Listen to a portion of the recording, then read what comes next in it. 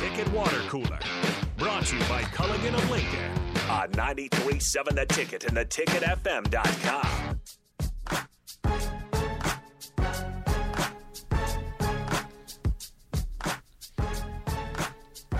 Another busy week in Huskerland as far as the Husker football team goes. Omar Brown, a cornerback, a defensive back, I should say, from northern Iowa, actually committing to Nebraska. Also a visit from A.J. Allen as a running back. Has TCU commit right now. Of course, with Applewhite coming over from TCU, maybe he can bring A.J. Allen in. It's kind of interesting, just kind of reading about his visit, is that the Huskers, and clearly you would do this if you're having a running back in town, is pitching the possibility of playing and starting maybe if he decides to commit and wins that job, of course.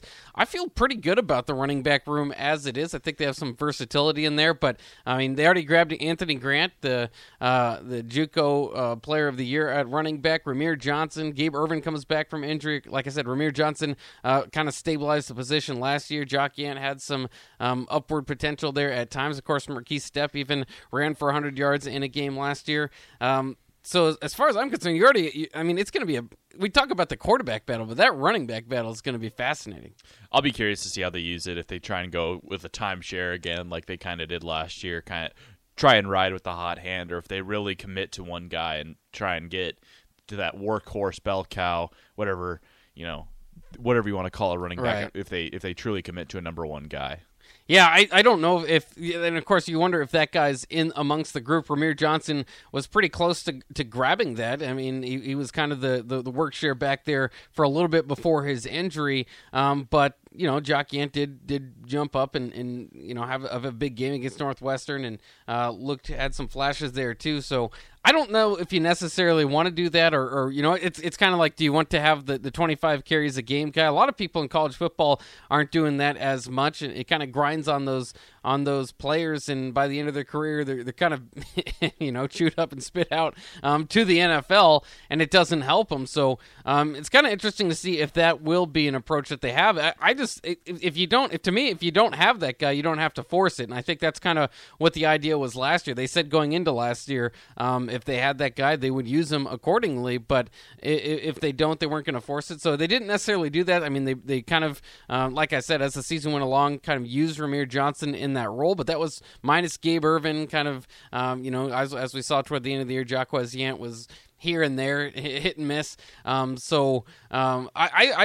fascinated to see that they're still pitching maybe a starting position and a lot of playing time. For me, it looks like a battle. I mean, it's going to be tough for any incoming freshman to go and get that job. But of course, that's what you tell somebody when you're recruiting them. You don't tell them, well, we're going to sit you on the bench and then see how it goes in a few years. Of course, Emmett Johnson, of course, a freshman already in as well, so he'd have to compete with another guy coming to campus. Well, it's basically the same situation that Gabe Ervin arrived to last year, and he ended up winning the job out of camp, and then has a season-ending injury, and we don't really get to see what we have in Ervin.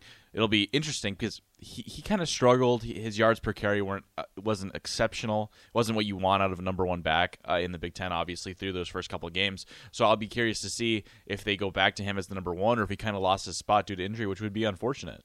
But I want the best guy to come out of camp and really claim the spot, and I'm hungry to get back to those days of Roy Halou to Rex Burkhead to Amir Abdullah, even Terrell Newby and Divino Zigbo had that job.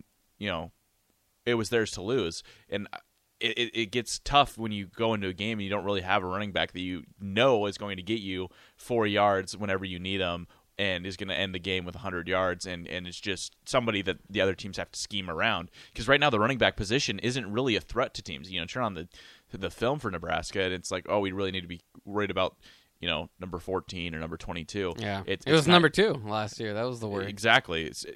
So that would be the biggest thing for me, is not having a quarterback that leads your team in rushing, and have a guy who really takes the running back job. We saw Ramir Johnson do his best to stake a claim to that job last year, and I thought we saw a lot of good things out of him. So I'm hoping that maybe he can kind of pick up where he left off this year and really take over the position. But I don't care who it is. I just want a running back who's running back one and is definitely running back one. Yeah, it's going to be fun to see kind of that battle out. Like I said, I can't wait for the spring game to get an eye on some of those guys. And then I think just naturally with that level of competition, like you said, unless somebody separates, then it's going to play throughout the season. But I think Nebraska's, as far as the injuries, the Gabe Ervin injury last year, they're in a good position. They might maybe, with all that competition, don't bring all those guys into fall ball. There's a lot of movement across college football right now, but certainly in a good position, I think, in the running back position. Of course, like we mentioned, Omar Brown, not a running back, but a cornerback, and joining Nebraska from Northern Iowa, where in 2019 he was named the freshman Defensive Player of the Year, so in the FCS. So that's quite an honor that he grabbed there. He had a really good year there, and then in 2021, which is his latest game, he played in 7 games for them as well. So he's had some success. Has had some interceptions and stuff like that. So he's exciting to bring to the table another guy with a good resume coming into Nebraska, like they've done from the transfer portal so far. And it's just kind of interesting, the cornerback position. You wonder if he can play right away, right? Quentin Newsom's kind of got the one job down, you would think, because he was the only one among that whole secondary, really, that's going to come back with a whole lot of experience.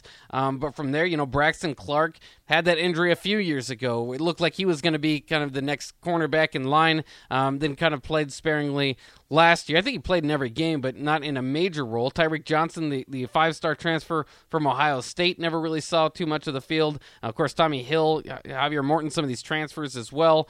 So there's going to be quite a competition there, and I don't expect the secondary to be as good as it was last year. I mean, that was a strength. You had a lot of senior leadership there, and if not senior, then Cam Taylor-Britt, right? So I mean, you had a lot of talent there, and that's something I think Nebraska is going to have to overcome. I think the strength of this defense is going to be that front seven, filling out some of those holes maybe in the defensive line as far as the depth is concerned. But it's going to be fascinating to see who starts opposite Quentin Newsom, because that job is also very much wide open.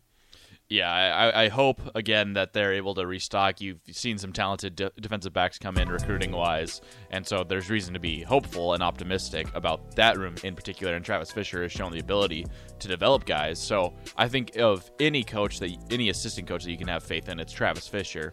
And like I said, a lot of talent in that room through recruiting. So yeah, it's just kind of unproven. So we'll wait to see what it looks like out on the field. But also, it is interesting. They did hit the portal pretty hard for that. So maybe they don't have the most confidence there. And some of these guys, as upperclassmen, are going to come in and maybe take those jobs. We'll see. But we got to take a quick break. When we come back, it's time for On the Block with Strick and Bach. Eric Strickland, the Husker Hall of Famer, longtime NBA vet, will join us.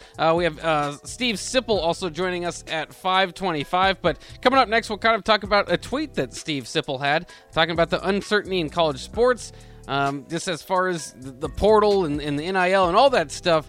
Is that turning you away from the game and more toward the professional ranks, or can you embrace the change? We'll talk about that next here on The Block on 93.7 The Ticket.